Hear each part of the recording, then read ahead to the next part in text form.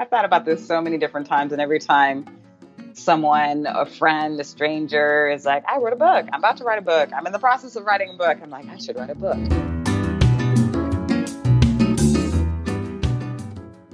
Welcome to You Should Write a Book About That.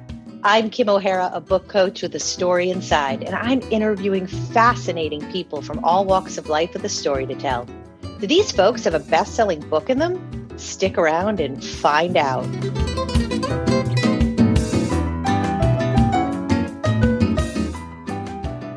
How do we stay grounded in the challenging times in this country and in the world?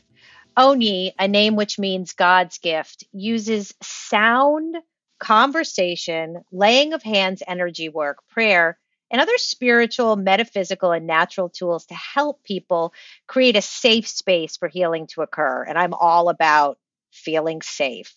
She's going to help us with joy, one of the keys of staying grounded. Welcome, Onyi, to the show today. Thank you. Thank you. Thank you so much. It's such a pleasure to be on here with you. I love that we met through a grounded circle of women, and the world right now is focused on COVID and uprising and politics, and you can speak from a different perspective. Your birth name is Felicia, which means joy. So tell us about your work with joy. My work with joy for me is very personal in that, as you said, my name Felicia, meaning joy or happiness, really is something that I am called. Literally, that is a vibration that calls my being, that is spoken into my being. So right there in and of itself, it's a constant reminder to remember my happiness. And also, I am West African in heritage. On my maternal side, I am Yoruba. On my paternal side, I am Igbo. And so, Onyi, like you said, means God's gift. So considering the idea that, we've been gifted joy, like our lives are full of joy. Our life is joy. Life is full of joy. And so the gift of being able to be in this life is one of experiencing joy and extracting joy from any situation, no matter how difficult or challenging it may seem on the surface. Also, for me, I practice a tradition that comes from my maternal lineage called Ifa, and I am initiated into specific deities, and I'm on the path of priestesshood. And one of the names that was given to me in one connection or, in alignment with one of the deities that I'm initiated into is Oshun Tayo, which speaks to joy. It says that this deity, Oshun, is enough as my joy or brings me joy. And she represents the beauty and the joy of life, and really always reminding us to be connected to who we are, connected to our creativity, which to me, again, always speaks to joy. And especially during these times over the last several months, it's really settled within me, and I've centered and grounded into this recognition that the biggest gift that I can give people is to fully be in my joy and to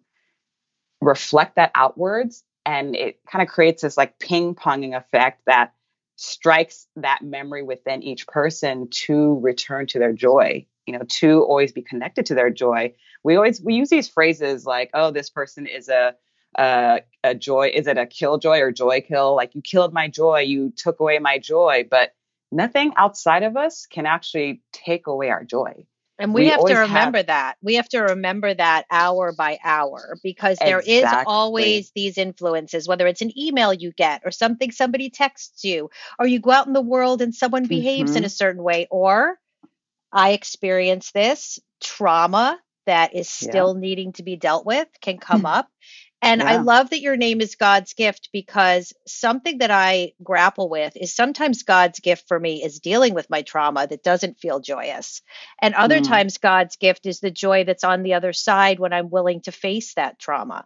And so sometimes I'm angry and grateful at the same time. And that's where I get into a lot of chaos, because I'm not so sure you can be those two feelings at the same time. And I believe that you had mentioned one way that your joy can't be stolen when we talked earlier was through accountability and ownership. Do you want to? Indeed. Yeah. And you even saying that reminds me of this phrase that I have on this little statue or figurine that sits in my bedroom that says, God doesn't give you what you can handle. God helps you handle what you've been given. So we receive all these different circumstances that, my perspective, we co-create and we attract in some way, shape, or form to help us to continue to do the work or the play, really, of being connected to our joy. And like you said, accountability and taking ownership of things. We tend to like to sit in the victim state. And it's one thing to be victimized and to have things done to you by other people that does not feel good, things that violate you, and to experience things that are unpleasant and whatnot. But us being able to be accountable and say, okay, what is my part in this? How did I co-create this? Or what can I learn from this? And the reaction I have is my own reaction. Everything outside of me is really just a projection, and how I respond to it is up to me. You can have the same situation or a similar situation happen to two different people. They're going to have two completely different responses because they're coming from different places, but that circumstance is relatively the same thing. So that speaks to the idea that it's our own accountability and responsibility in terms of reacting and responding. And we can absolutely still hold on to this place of joy and say, okay, in light of this thing happening, what is the most joyful way I can respond to it? Or how are the ways I can extract joy or consider the joy of the reason why this situation happened?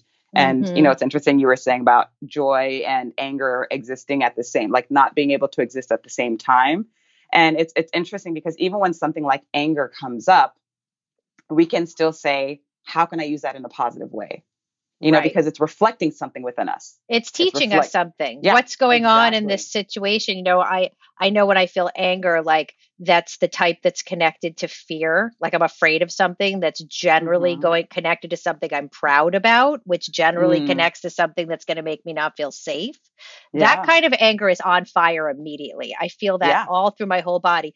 But what I'm angry about, it's like there's the different kind of anger of like, you know what, you said you were going to show up and you didn't show up, and I'm kind of upset about. That's more like upset, right? Which it's funny. The way we use our language is funny too, because we have so many different words for kind of the same general feeling, but then the degree of it that maybe influences the word that we choose. But, it all kind of boils down to the same thing. And so okay, in that situation, someone said they're going to do something. They don't do it. You have that moment of, call it upsetness, anger, disappointment, sadness, whatever it is. It's something you don't prefer based on the agreement that you had with someone, correct? So then you can still record it. And it's not about hiding or negating that thing comes up, because a lot of people try to do that, or that we all do that. We feel the emotion, but we feel shame about feeling that same emotion. So we're compounding negative energy with negative energy. It's exhausting. It is. It's really exhausting. And it's, for me, it's like, okay, something happened. What belief is it pointing to? Because basically we, and I was giving this formula to a group that I was working with. We have our emotions don't exist in a vacuum. We don't just feel random emotions just because they want to show up just any day. We have beliefs that then create emotions that we experience. And then from our emotions, we then take whatever actions we're going to take. So in that situation you gave, someone doesn't do something, you could get upset, which is, it's warranted. And you can say, well, you know what, I prefer that they kept their word. And if it's the first time they've done it, who knows what happened? Maybe extend to them, hey, what happened? You said you were going to do, I made time for you and you didn't do this, and what happened? Because you never know what happened with the other person. Not that has anything to do with you, but you get to extend and say what there is, which a lot of people don't do. They like to stay in their feelings. You brought up words, and, we talk about, books and writing on this podcast. And I know you're a storyteller, and I want to talk to you about writing. Before we continue, let me ask you something. Do you want to get naked with your story, but you're scared? Well, you've been listening to all these amazing guests that I have on my show bare their soul and tell their stories, and some of them have even written books. Now it might be your turn. With 5 ways to get naked with your story, I provide a safe, and quick solution that really will only take about 30 minutes of your time to work through some of your story in a new way. I promise you, it'll be fun, it'll be easy, and you will have moments of enlightenment. So go to astoryinside.com/naked to get started and know I'm here for you. And now back to our amazing guest. Tell me what's going on with you in writing. I write a lot, and a lot of my writing is done via reflections that I put in blog posts on my website, reflections on social media that I put in other places where I have a fellowship or I'm following other individuals for them to see my words, see my story, see my reflections, see writing about experiences that I've had and showing them ways that I've worked through whatever challenges that I'm experiencing, just to really, again, strike something within them to assist them in remembering that they can do the same, or that they can be connected to their joy and other things that they prefer to be connected with. So do you feel that when it comes to the large body of work that you do, you profess, you study, that seems overwhelming at times to put that into a book? Because as far as I'm concerned, you've got a full book of stuff to say. I know. I've thought about this so many different times, and every time someone, a friend, a stranger is like, I wrote a book. I'm about to write a book. I'm in the process of writing a book. I'm like, I should write a book. I have probably a lot of books that I could write right now.